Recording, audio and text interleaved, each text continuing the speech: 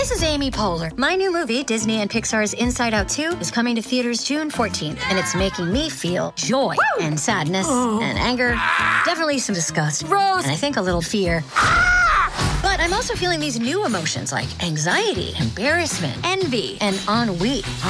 It's what you call the boredom. Okay, that one was weird. It's going to be the feel everything movie of the summer. Disney and Pixar's Inside Out 2, rated PG. Parental guidance suggested. Only in theaters June 14th. Get tickets now. Welcome to the New Books Network.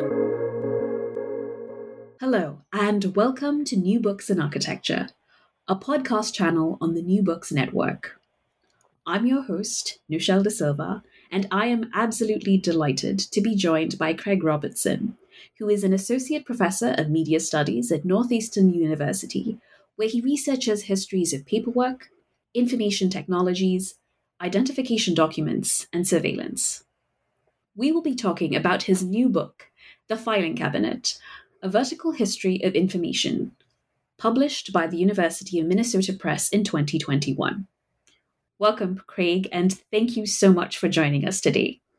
Well, thank you for the invitation. I'm really excited and intrigued to be here in the architecture part of the New Books Network. Yes, and before I begin, I just want to note that while this might seem a bit of an unusual book to be featured on New Books in Architecture, I personally was very struck by the wide-ranging architectural implications of the filing cabinet for the office, for the home, for verticality itself, and how that is valued in the field, all of which I found really instructive as an architectural historian. Also, in looking at the filing cabinet, you really unpack the material and spatial processes of storage itself. And I thought it really spoke so well to other recent books that we've been seeing in architectural history on, say, logistics or warehousing, and a more general turn in the field to thinking critically about infrastructural and not just monumental architectural forms. So I'm really delighted to have you with us today. Could you begin by telling us a little bit about yourself and your background, how you came to become a media historian?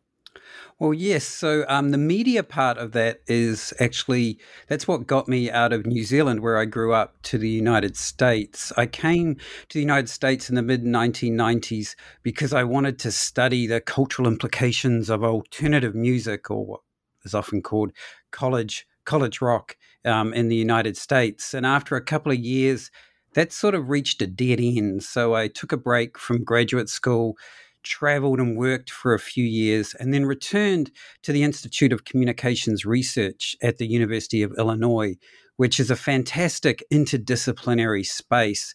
So that allowed me, under their broad umbrella of communications and media studies, to sort of develop my research interests and agenda. And part of that involved going back to my undergraduate degree in New Zealand, which was a degree in history, and thinking about media and communication, not only historically, but very broadly. So I ended up writing a dissertation on the history of the passport.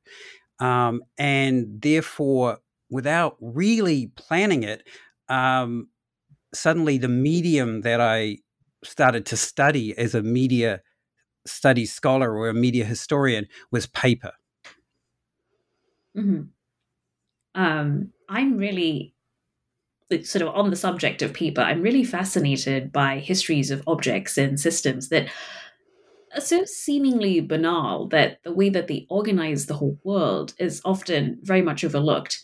And it's so easy to overlook the filing cabinet until, of course, one has to deal with quantities of unsystematized and uncategorized paper, as you say. And this is something that you encountered when you were doing research for your previous book, so on the passport. So how did that very visceral experience as a researcher lead you to write about filing cabinets in this book? Yeah, when I was studying when I was doing research for the passport, I found myself at National Archives in the United States, and I was looking through 19th century correspondence between the State Department and consuls and embassies. And this is all actually stored on microfilm, but the original comes from these bound, unindexed volumes. So what you had was just in chronological order, letter after letter after letter, bound in the office for Madrid, for example, and then the outgoing letters, I should say, were from the State Department were bound in a different volume. And this made research really, really hard to do. So I would sort of alternate just between randomly pulling out, a microfilm reel and putting it on, or where sometimes I was able to use indexes, say, from the New York Times when those started. And if there was some controversy around a passport, I had some rough dates and I could kind of look. But it was really time consuming, very unproductive, and was eating away at the limited amount of time as a graduate student that I was able to afford to do research at the National Archives. And then I arrived at 1906. And in 1906, the State Department introduced a numerical filing system. So all of a sudden, all the correspondence around passports for any given consular office and within the State Department had the same number. Each case was given a particular, decimal number within that. So my research just instantly became so much easier. And that was the experience when I really thought, wow, the introduction of numerical filing, the introduction of filing cabinets, right, really changed how people organized paper and organized information and approached information. And so that was something that I thought, this is curious. And when I finally found the time to kind of explore this a little more, because it was an experience that really stuck with me, what I discovered was that, first of all, I was not alone in my excitement at the arrival of numerical filing. This was a very big deal in the early 20th century. But what I discovered was that when people talked about that at that time, they framed it as a move from the bound book to the filing cabinet. So all of a sudden, when I was thinking, there's something here in the history of classification, what happened is suddenly I found myself writing about the history of storage, right, and the history of storage technologies.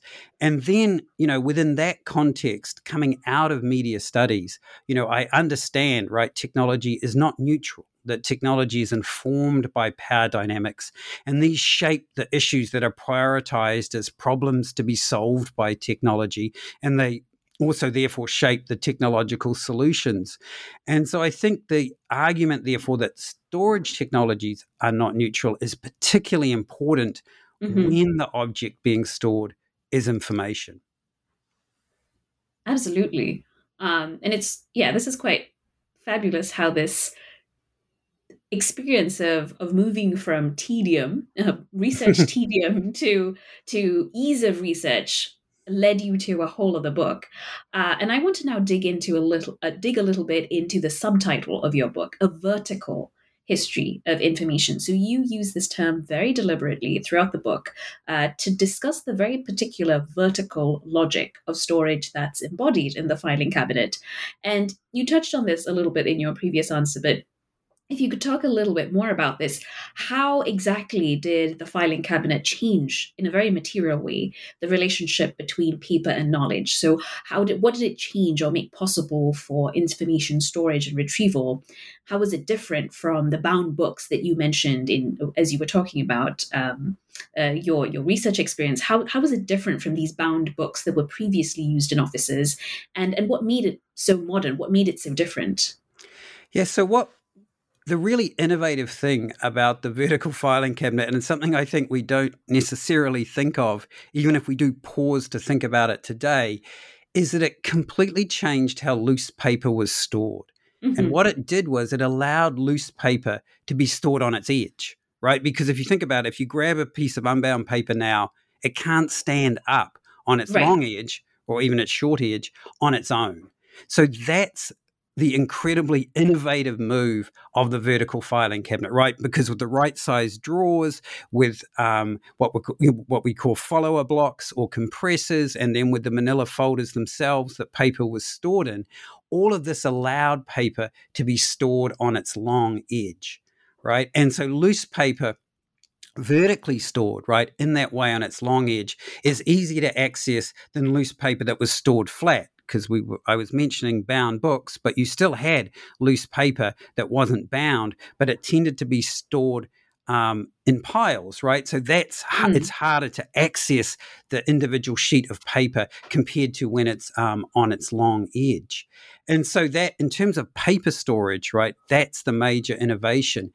And as I was suggesting when I was talking about the State Department records, what this then allows you to do is to access knowledge in more discrete amounts. And my argument in the book is that this instrumental form of knowledge, right, the ability to access in a very sort of easy way knowledge, produces discrete and smaller, if you like, pieces of knowledge. And those pieces of knowledge came to be called information. Now, the word information obviously had existed prior to the late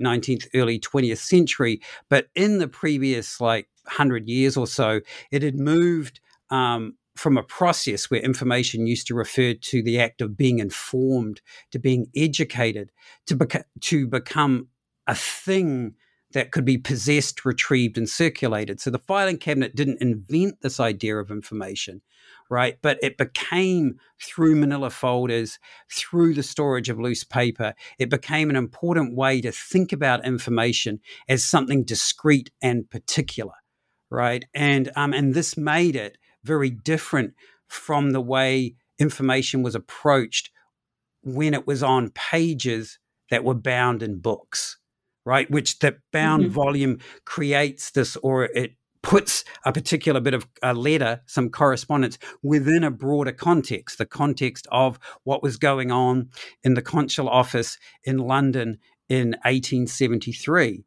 Now, rather than having that broader context, what you have is, through the technology of the manila folder and the filing cabinet, you have all the correspondence around one particular issue brought together.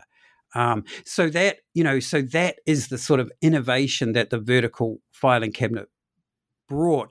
And in terms of that idea of vertical history, as I'm sure we'll discuss later on in this interview, the subtitle of the book is also playing off that idea of vertical paper storing on its edge to think about vertical history as a history that recognizes hierarchies and power dynamics, right? So therefore, the vertical history of information is a history of information that doesn't understand it as some inert and neutral sort of object, but rather as something that is has historical specificity.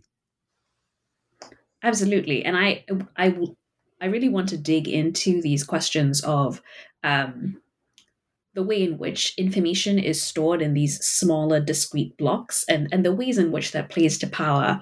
But right now I want to dig a little bit more into this question of very material verticality, because again, this is the New Books in Architecture Network. So I want to draw attention to some of the images that you have in your book that were particularly striking for me as an architectural historian.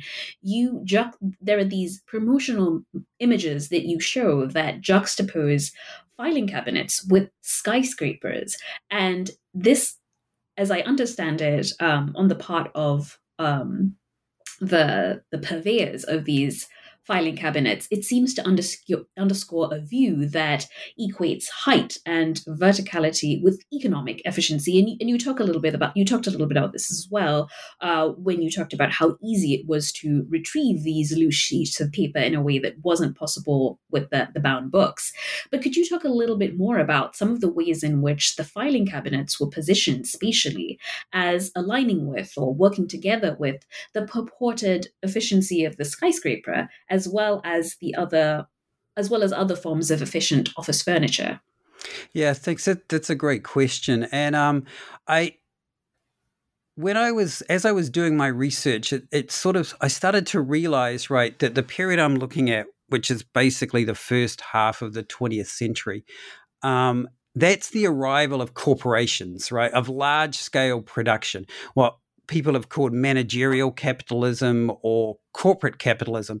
And what I realized is that this really depended on the vertical, right? It really depended on an understanding of verticality in different registers, right? But the key point was that the vertical becomes key, as you pointed out, to ideas of efficiency and productivity that define this era. So I argue in the book that in this era, like capitalism has what I call a vertical bias, right? Not only in storage, such as filing cabinets and skyscrapers, but also even like outside of the office completely, we have the emergence of billboards and things like this.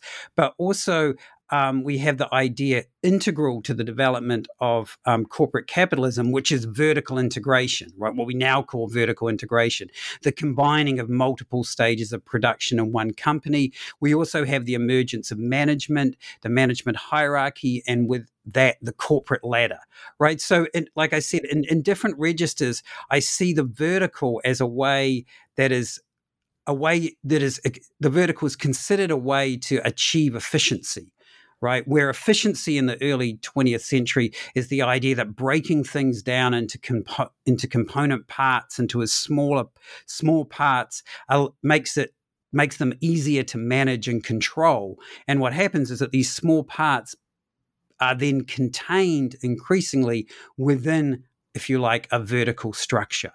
Right. So in the case of the skyscraper and the filing cabinet, what we really see here is that efficiency is linked to the idea of flow, right? The movement of people and paper, and through the combination of those two, the movement of information. And there's a great quote from one of the office equipment efficiency boosters, L.C. Walker, from a company called Shaw Walker. And he has this great line where he says, every time a piece of paper stops, a dollar is resting. Right. And so, this is where as I said, this idea of flow and efficiency is really important. And the skyscraper and the filing cabinet facilitate that flow, right? They force activities, in the case of the skyscraper, work or objects. In the case of the filing cabinet, paper, they force activities and objects into designated spaces, which makes it easier to manage flow, right? So in terms of the skyscraper, I would argue, the skyscraper exists to contain the repetition of offices, the development of offices, particularly within the model of the skyscraper, is all designed about, the movement of people from within standardized spaces. And so we have within the filing cabinet, we have within the skyscraper, this sort of organization of horizontal layers, floors, or in the filing cabinet, horizontal layers of drawers, right? And so in all of this, right, what's going on is that verticality, right, is subordinating parts to a whole. And so it's in that sense, I would argue, that height and verticality are equated with economic efficiency. And then as often was the case in my research, having struggled my way through this and thinking about this, I would then come across, a quote from office management expert that just encapsulated it very succinctly. So we have William Leffingwell, who was sort of the founding figure of what was known as scientific office management. And he has this line in one of his textbooks where he says, the introduction of the vertical filing cabinet marked the utilization of a great efficiency principle, that there is always room for more growth in a vertical rather than a horizontal direction. Yeah, I can see that being a driving force in sort of both structures large and small. And it seemed as though a lot of, as you say, a lot of this efficiency seems to be about dividing things up very in a very controlled manner, or rather controlling through the dividing up of things into very small components. And part of that is the gendered division of labor, a very sort of strictly demarcating gender roles, what women and men could or could not do.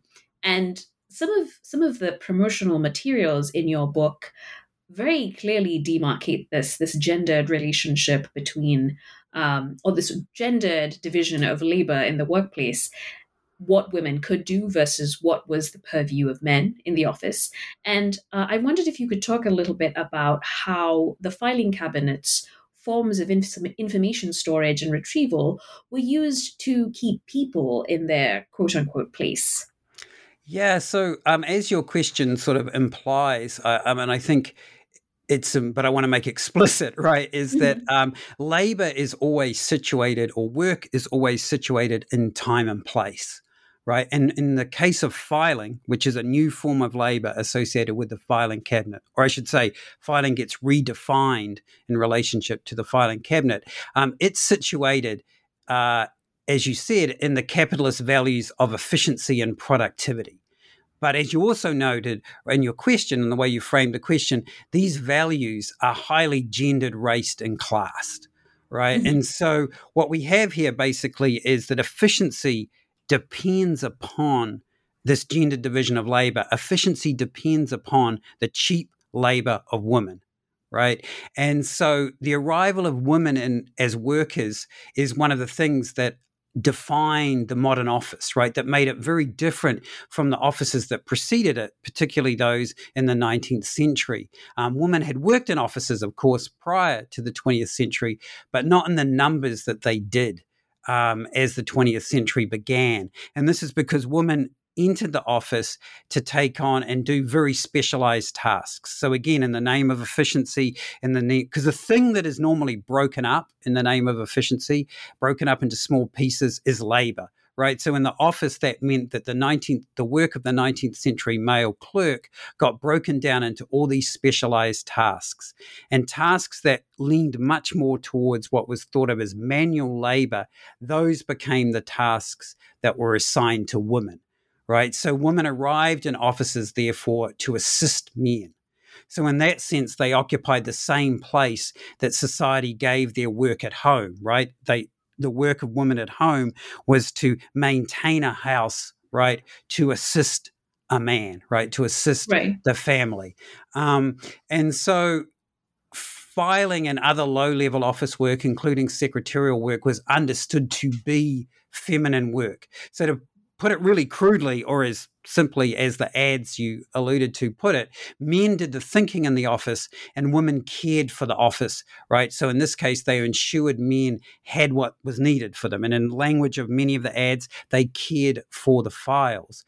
And this division is really clearly seen in advertisements, which made clear that filing was a task that was suited to women, and it was a task that did not require thought. So we can see this in two ways, in two kind of sets of advertisements.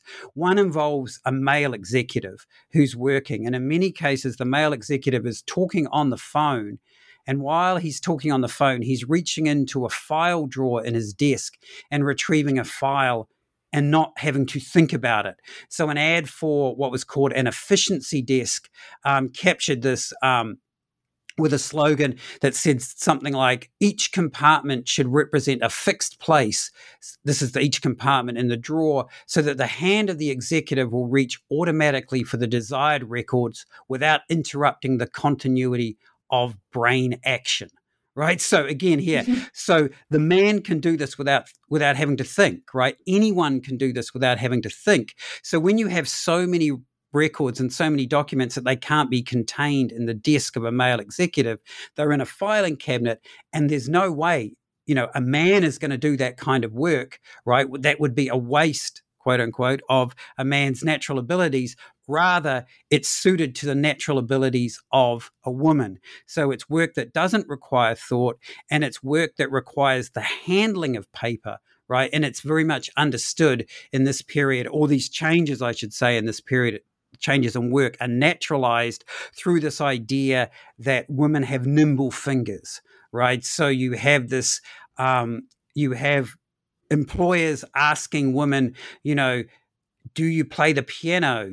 Do you knit? Do you crochet? Do you sew? Or any other kind of work that would allow her to have improved her natural ability, the natural speed, if you like, of her fingers. And this gets captured in ads where, in showcasing, right, the divisions in a file drawer, and showcasing the tabs and the manila folders that break up paper, the ads sort of have close-up drawings of an open drawer, and sometimes they include the disembodied hands of a female file clerk reaching in.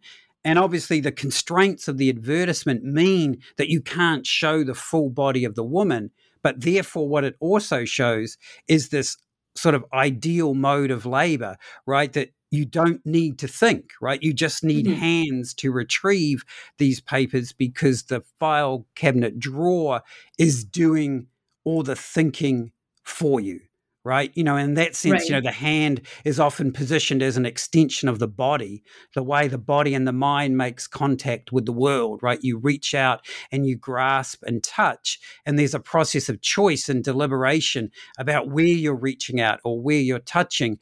But what the ad is suggesting here is that in the case of filing, right, and gathering information, that choice is transferred to the predetermined pathways of the file cabinet drawer, right? So there's no connection to body and mind, right? And so therefore, going back to the question you asked several minutes ago, this is the way in which we can understand how, through filing, the emergence of a very particular gendered division of labor that helps define and constitute the modern office. Yeah, and it really seems, from these promotional materials that they're really trying to manage, or I don't know what the right word for this is, push back on or resist, or, work with some really significant upheavals that are happening in the office in terms of an influx of women coming in, and they're sort of in truly mind-boggling ways, in some ways objectifying, reducing women to objects. The picture of the hand, for example. Another one that really struck me was that image that you showed of a young girl opening one of the filing cabinet drawers with a string, sort of infantilizing women in some ways as well. Like, the idea being that a small child can open this drawer, and they're quite powerful and it's disturbing images in some ways. No, they are. I mean, that's one of those things where you end up laughing at them, both because anachronistically they're funny, but also you kind of have to laugh at them, before you cry in some ways, at them. And I think, as probably has been made clear already, really, so much of my argument depends in some ways and is really helped by these images. So I encourage people to go out and buy the book and see these wonderful images, and really see that I'm not making this stuff up. It's there in some ways as low-hanging fruit. But thanks for bringing up that the image of the young girl with the thread of cotton opening the file drawer. So that's an ad that brings actually together a number of the questions you've already asked, right? So it comes from a company called Shaw Walker. We met Mr. Walker earlier with his, every time a piece of paper stops, a dollar is resting. So Shaw Walker had this campaign called Built Like a Skyscraper. So they were one of the companies that really went for the comparison between the filing cabinet and the skyscraper. But within this, campaign, their signature image was a drawing of a man in a suit jumping into an open file drawer in a filing cabinet. And the whole premise of this is that the filing cabinet is this very your filing cabinet is not going to fall over. It's a sturdy piece of equipment because it's built like a skyscraper. And in another image that goes with both the images we talked about, a man is doing something that's almost like a push-up, I guess, again on an open filing cabinet drawer, and the drawer isn't falling down. And the men doing these are dressed in suits, right? And I think what's happening here, and again, you were alluding, I think this is what you were getting to in your question, is that, so this ad is set up, and on its surface, it's an ad, or it's designed or intended, I should say, to be an ad to showcase the strength of filing cabinets, and particularly drawers and drawer slides. But really, I don't think it takes too much for a 21st century scholar, particularly one versed in ideas about gender and the representation of gender, to see that this ad really speaks to a lot of anxiety around the arrival of women into the office and what this meant for what was previously a predominantly male workplace, what this meant for the male workers who were there. And so I see in these ads that really stress the athletic ability of these males, a sense that they have not become feminized by the appearance of women in the office, right? That rather they are still these athletic, manly men, right, who can, if need be, work out on a filing cabinet in their nice suit. Yeah, the images are really wild. But to like sort of take this a little further and think about, not just, so in some ways these reconfigurations of the office, with the influx of women to the workplace, also seemed to either blur the boundaries between work and home, or spill over in some ways into how domestic spaces were organized or expected to be organized as well. And you talk about this a little bit in the book, and I found that quite surprising because I think of the filing cabinet as so much a furniture of the place of employment. And I was curious if you could talk a little bit about how the this process of organization spilled into the organization of the home. Yeah, thanks. This is one of my favorite parts of the book too, because it's something that I didn't anticipate when I began researching into the filing cabinet, because I think, like you, I was very much focused on the office, and what I discovered, partly through my research, but also when I discovered the research of a scholar named Marianne Beecher, who unfortunately her work is largely exists in her dissertation. It was never published in articles or as a book. But what we see here is that, in the language of my argument, the cabinet logic, right, the organization of the filing cabinet, gets moved out of the office into the home, not really through the filing cabinet. There are some filing cabinets making it into homes, but the logic of the filing cabinet gets into the home through closets and kitchen cabinets. It gets into the home through the storage spaces, right, of the home. And it brings with it, right, these changes in the storage organization of closets and kitchen cabinets, brings with it all these ideas of productivity and efficiency that we've been talking about. And this is all happening in the early 20th century, when storage space is rethought, or the space of storage in the home becomes thought of in terms of the rationalization of space, right? So again, what's going on is this idea that saving time, productivity, efficiency is really key in the home. And so this also becomes particularly important as bungalows are built and your kitchen is only 120 square foot, or if you're living in an apartment building in a city. And so what happens is that the closets, for example, and kitchen cabinets, but closets, which sort of used to be an afterthought in the home, suddenly become very clearly defined. And in some ways, as I was looking at these articles on closets and kitchen cabinets and Better Home and Gardens and Ladies' Home Journal and House Beautiful, it was almost like reading an IKEA catalog. Right, like this desire, the way in which space is suddenly divided up and space is shaped so that particular objects can easily fit in it. So you'll in your closet, you'll make sure that there is a space where you can store boxes for your hats, or there'll be long drawers for your skirts, or short drawers for shorter skirts, or boxes or pigeonholes for shoes. I mean, obviously the target here is a woman, right?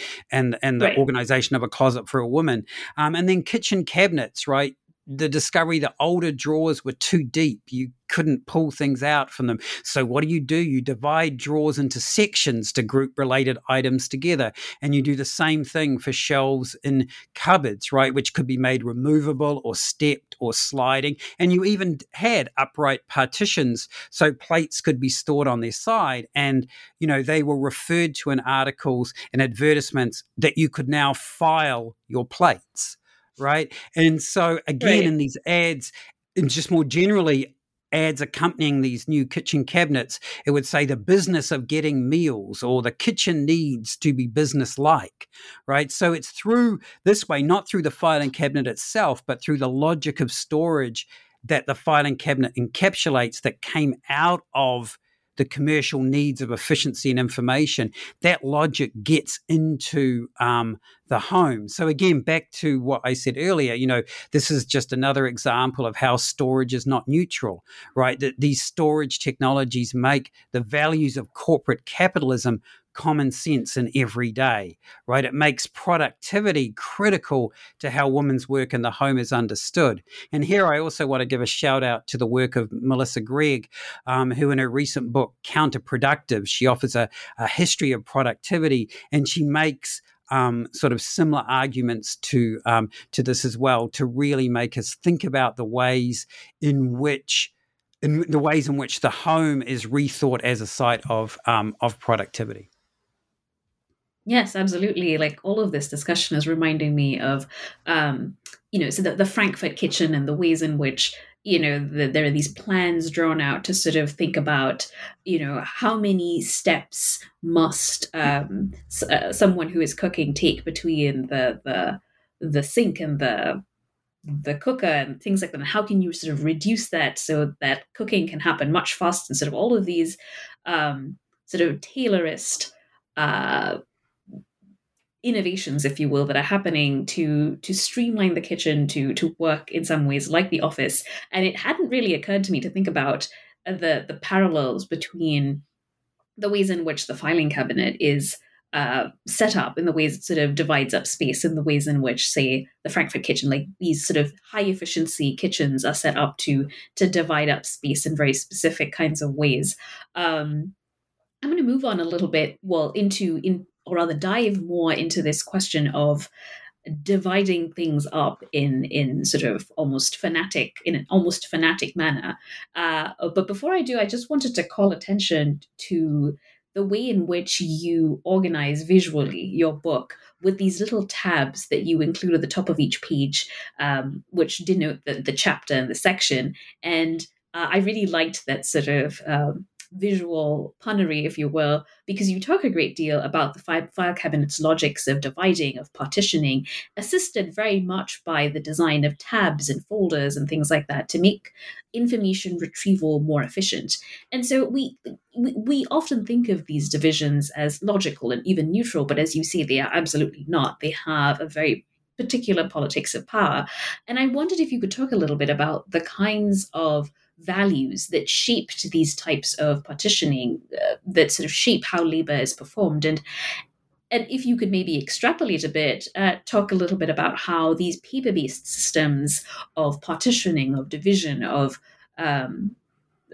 controlling, if you will, have left traces in our current digital workspaces. Well, yeah, I'm really glad you like the tabs that occur at the top of each page, but I actually can't take any credit for that. So I want to thank the University of Minnesota Press design team for coming up with that. I was really happy when I saw the page proofs, and there they were. And also just, the press as a whole for okaying so many images in the book, and then ensuring that they were reproduced really well and really clearly, because some of these images are, 19th century, early 20th century. They're not from great sources. Many of them I acquired from eBay, well-worn pages. So, big shout out to the University of Minnesota Press for making the book look so good.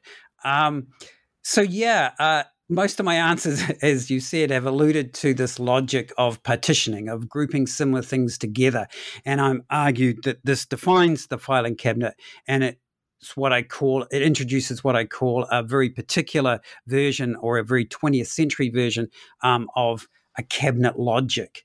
And just to sort of reiterate, I've sort of talked around this, but the tabbed manila folder and the tabbed guide cards are really critical to this, right? I mean, the manila folder is a development of the file, right? And the file, I think, is usefully thought of as a technology of gathering, right? Mhm. And so what the manila folder does, though, it gathers things together, but it in a way in which through the tab there is no need for a separate index, right? Because it used to be that you might have papers stored in various things that were called files, but the index, if there was one, was written up in a separate book, and Right. so that or in a separate place, so the tabs become very, very important in in um, in making what advertisers called a filing cabinet having an automatic index, and all they meant by that was that the index was in the drawer, the index was in the cabinet itself, and this also, what we see also here is that visibility becomes equated with accessibility. So another very common phrase from ads is that information is available at a glance, Mhm. right? So retrieval is the key. So what we're seeing here in the office is, which then gets pushed out to the home, as we were talking about a moment ago, storage becomes redefined as a problem of retrieval. And that gets us, of course, back to efficiency, right? Where saving time becomes incredibly important, because storage can often just be about saving space. Right. Mhm. Storage can just be about space, right? An issue of space. I put something here in a space of storage. Now, what happens with retrieval is retrieval, of course, moves the issue away from thinking about space to thinking about time. Mhm. And so the way we save time, according to the inventors of the filing cabinet, right, is through this idea of giving everything a particular place and making that place visible. And to really try and capture the values that are driving this, the economic values that are driving this, I talk about this thing that I call granular certainty. And in a most general sense, granular certainty to me is the drive in the early 20th century to break more and more of life and its everyday routines into discrete, observable, and manageable parts. So the logic here, and as you said, the logic here coming into many of us who have looked at this period through the writings of Frederick Taylor, right? The sort of logic here is the granular idea is you're breaking something down into small parts to produce a high degree of detail or specificity. And the certainty part is the idea, the belief that the greater specificity reduces individual discretion and therefore increases the likelihood that the task will be completed efficiently. Right. So the filing cabinet therefore becomes a way in which this logic of granular certainty is instantiated, right? And so what I find interesting here is that there's an overlap between efficiency's embrace of standardization and the conception of information as something discrete in particular, right? So, the need for the demands of efficiency and productivity mean you need information, but the information that you're getting, the information that or the form that the information is taking is also itself a product of efficiency and granular certainty. So we get the tabs, we get the specificity, the particularity, right? That gets labeled information, right? This when knowledge becomes defined in such an instrumental way, that particular bit of knowledge, that increasingly, at least in the business world, is called information. Yeah. And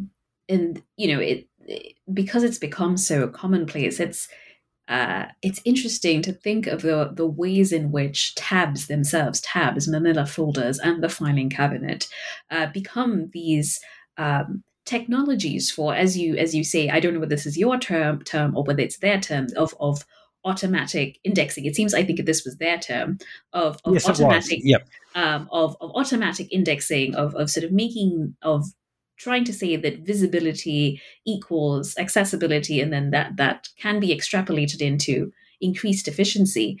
And you take this even further to talk about how these various technologies are seen both materially and metaphorically to enhance or stand in for human memory itself. Could you tell us a little bit more about that? Yeah, another favorite part of my book, I guess. It's all good. It's all my favorite. No, it is all green. Yes. But yeah, I to start to think about the way that the filing cabinet is marketed as an automatic index, but it's also marketed as having an automatic memory, right? Creating a memory for the office, and that memory is automatic. And this actually gets us back to the gendered labor of filing, right? And the point that I was making earlier, that, women can grasp paper, right? They can handle paper, but they're not expected to grasp to understand its contents, right? And so this is because the filing cabinet does all the thinking, right? And more specifically, it remembers the location of a particular piece of paper. So it's in this context that it's referred to as the memory of the office, or the automatic memory of the office.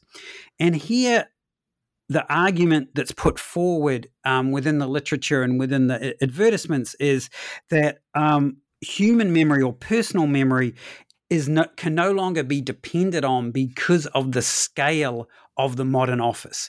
So here again, the modern office is always understood in this literature as the office of a corporation, right? Even though actually in the United States, through the 1920s, 30s, and 40s, the average office size was under 25, right?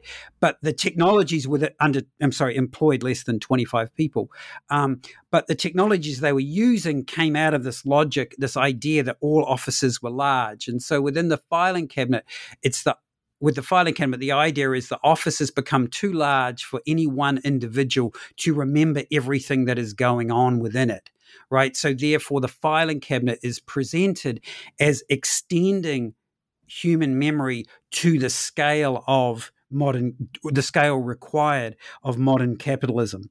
And so here it's extending, right, or in developing the long history of the idea of memory as a storehouse, right? That memory is all about storing impressions in discrete spaces of the brain. The idea of the brain cell, right, comes from the Latin cella, sure I'm mispronouncing it, which means storeroom, right? But it also could refer to dovecots and compartments that bees make for honey, right? But it's all about the way in which memory has always been understood, right, through this idea of storing it, but storing it within discrete spaces, right? So memory becomes an idea of recollection. You're not learning by rote, but you're learning in early modern Europe by thinking through making connections, right? So it's this history of the understanding of memory that the filing cabinet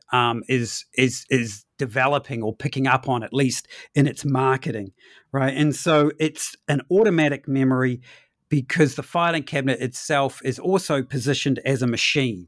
So within the business imagination of the early 20th century, all business is a machine, right? So the filing cabinet becomes a machine. So you call it automatic to emphasize that, right? And to emphasize that the memory that it brings is based on precision, consistency, speed, and reliability. And you do that within a file cabinet drawer by subdividing the alphabet into sometimes hundreds of subdivisions, right? 2-3 letter subdivisions, all so that you can look and find with ease, right? And without really thinking, without having to know anything other than the alphabet, right? You can find the particular piece of paper that you're looking for. Yeah, and it seems one thing you caution against as you talk about this question of automatic indexing, automatic memory, is that it seems as though the filing cabinet is opening up this whole new world of information retrieval, and the possibilities are endless. But you also caution and talk about some of the constraints or limitations that it enforced that still shape how labor is performed today. And I wondered if you could talk a little bit. I realized I asked a question about how these paper-based systems may have left traces in our current digital workspaces. And I wondered if you could either talk about that a little bit, or maybe, to put this question differently, talk about how, unpacking the question of storage capabilities of filing cabinets has changed how you yourself see processes of labor and work, of information storage, retrieval, or how office spaces themselves have come to be organized. Maybe what kinds of things have changed for you along the course of doing this research? Yeah, thanks for bringing us back to the question you asked earlier about the traces of this No within the worries. 20th century, because I think I got a little bit carried away with my historical answer there. So yeah, I mean, obviously, one of the things that makes the filing cabinet, I think, an interesting object for us to think about, and to think about the idea that storage is not neutral, is the fact that even though we've moved increasingly away from paper as the basis for where information is recorded and stored and circulated, we still use these paper-based metaphors to think about how to organize paper, right? So I think you alluded to in your earlier question, right, we still talk about tabs, we still talk about files. We used to, for a long time, have, manila folder icons on our desktops, and in the 1980s and 1990s, the filing cabinet itself, was an icon as a document folder, and as of course and we still have as like we still, for our trash, when we trash something on our desktop, we throw it into a waste paper basket, which people often still refer to today as their round filing cabinet. Mhm. And so so these things, these ideas are still there, and I think that it's fascinating for us to, or important for us to acknowledge, right, going back to the vertical history argument, that these concepts, right, of the file, and then the way we are asked to think about and approach information through the file, come out of particular historical moments and bring with them particular historical values. And they all also, I think, and this is, I think, what you were also getting at with this question, right, is the way in which that can limit how we actually think about information. And there have been many critics, right, of the use of paper-based metaphors to think about digital information, right? And and one of the more famous quotes is like, to continue to use the file to think about digital information, is like cutting the wings off a 747 and using it as a bus to drive down a freeway, right? Yeah, that comes from Ted Nelson, right? Who was one of the founding fathers of hypertext, right? But I mean, I think that's a great quote because it does capture and really make us think about, well, yeah, why do we use these things? Because it encourages us to not see connections. It encourages us to, in some ways, to dismiss or deny the messiness of the world, right? Right. The messiness of knowledge. And it pushes us towards that kind of knowledge, that kind of information, which we can look at with certainty. So I think that, that's one of the things that I sort of, it was one of the reasons, as I started to really dig into the filing cabinet, I wanted to think about, right? And I was thinking about, but it really did, as I did the research, I really started to, the significance of that, the limitations of that way of thinking really started to become very clear to me. Yeah. And one thing I was thinking about, I realized that I've taken a lot of your time. So I It's will been start. great. No, it's all good. It's sort of maybe coming back to the very first question I was asking you. I was wondering if there was anything in doing this research that may have set you on another train of thought or another journey, and I wondered what you might be working on now, or what is next for you. Well, yeah. This book took a long time to write and research. I can imagine it's very rich. Thank you. Longer than I anticipated. So on the way, I've collected a lot of ideas for articles that have been put to one side. So I guess in the spirit of, I'm not leaving behind this project in the sense that I have a lot of discrete, standalone articles that I'm thinking about working on, rather than diving back into trying to write another big monograph. So I've just actually, and it's really nice, right, to complete, to start and finish a project, right, and have it happen within maybe even a matter of months. So I just actually completed an article with a book historian, Deidre Lynch, about holes and paper. And this, it picks up something that I touch on briefly in this book, which is about the emergence of loose leaf ledgers and ring binders, right? Which are, of course, another way to store paper. And Deidre's got a really fascinating argument about the use of pins to the way holes were created in paper to attach paper and other objects, right, to the pages of books. So we've written up something about holes in paper. So that's great. And there are other arguments like that, or ideas that didn't make it into the book, or just weren't quite good fits for the book that I would like to pursue. And then there are just other things that actually, going back to your very first question, gets me back to identification documents. I really want to revisit something that I didn't really talk about in the book on the filing cabinet for reasons now that seem kind of, the book on the passport that seem kind of embarrassing, but that's when when gender was added as an identification category to US passports, which actually, spoiler, at least to me, in the history of the passport, was surprisingly late, which was in the 1970s. So, I have a lot of interesting. Yeah, and it's there's a whole nother podcast about that one. So therefore, I think I have, in that sense, enough to keep me occupied for the next couple of years, I hope. And maybe in that time, a book-length project might emerge, but I'm more than happy to work on, as I said, these sort of shorter, more discrete projects. And I'm looking forward to seeing them as they emerge. Thank you so much for taking the time to talk about this book and your future projects with me. And I wondered, for those of our listeners who are interested in learning more, where can they find you? Where can they follow you and learn more about your work?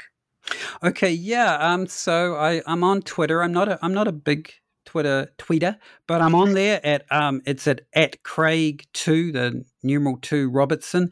And then I finally got around to creating my own website, and that's available. That's at craigrobertsonfiles.net.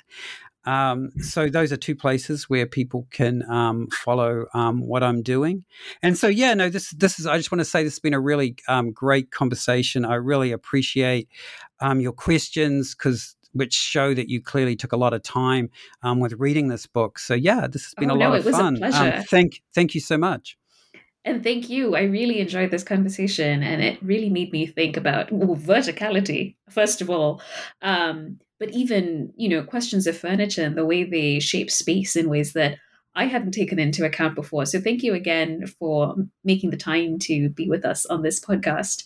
Thank you very much, and have a wonderful day. Thank you. This discussion of The Filing Cabinet, A Vertical History of Information, published by the University of Minnesota Press in 2021, was brought to you by the New Books in Architecture channel of the New Books Network. Make sure to subscribe to our channel wherever you get your podcasts.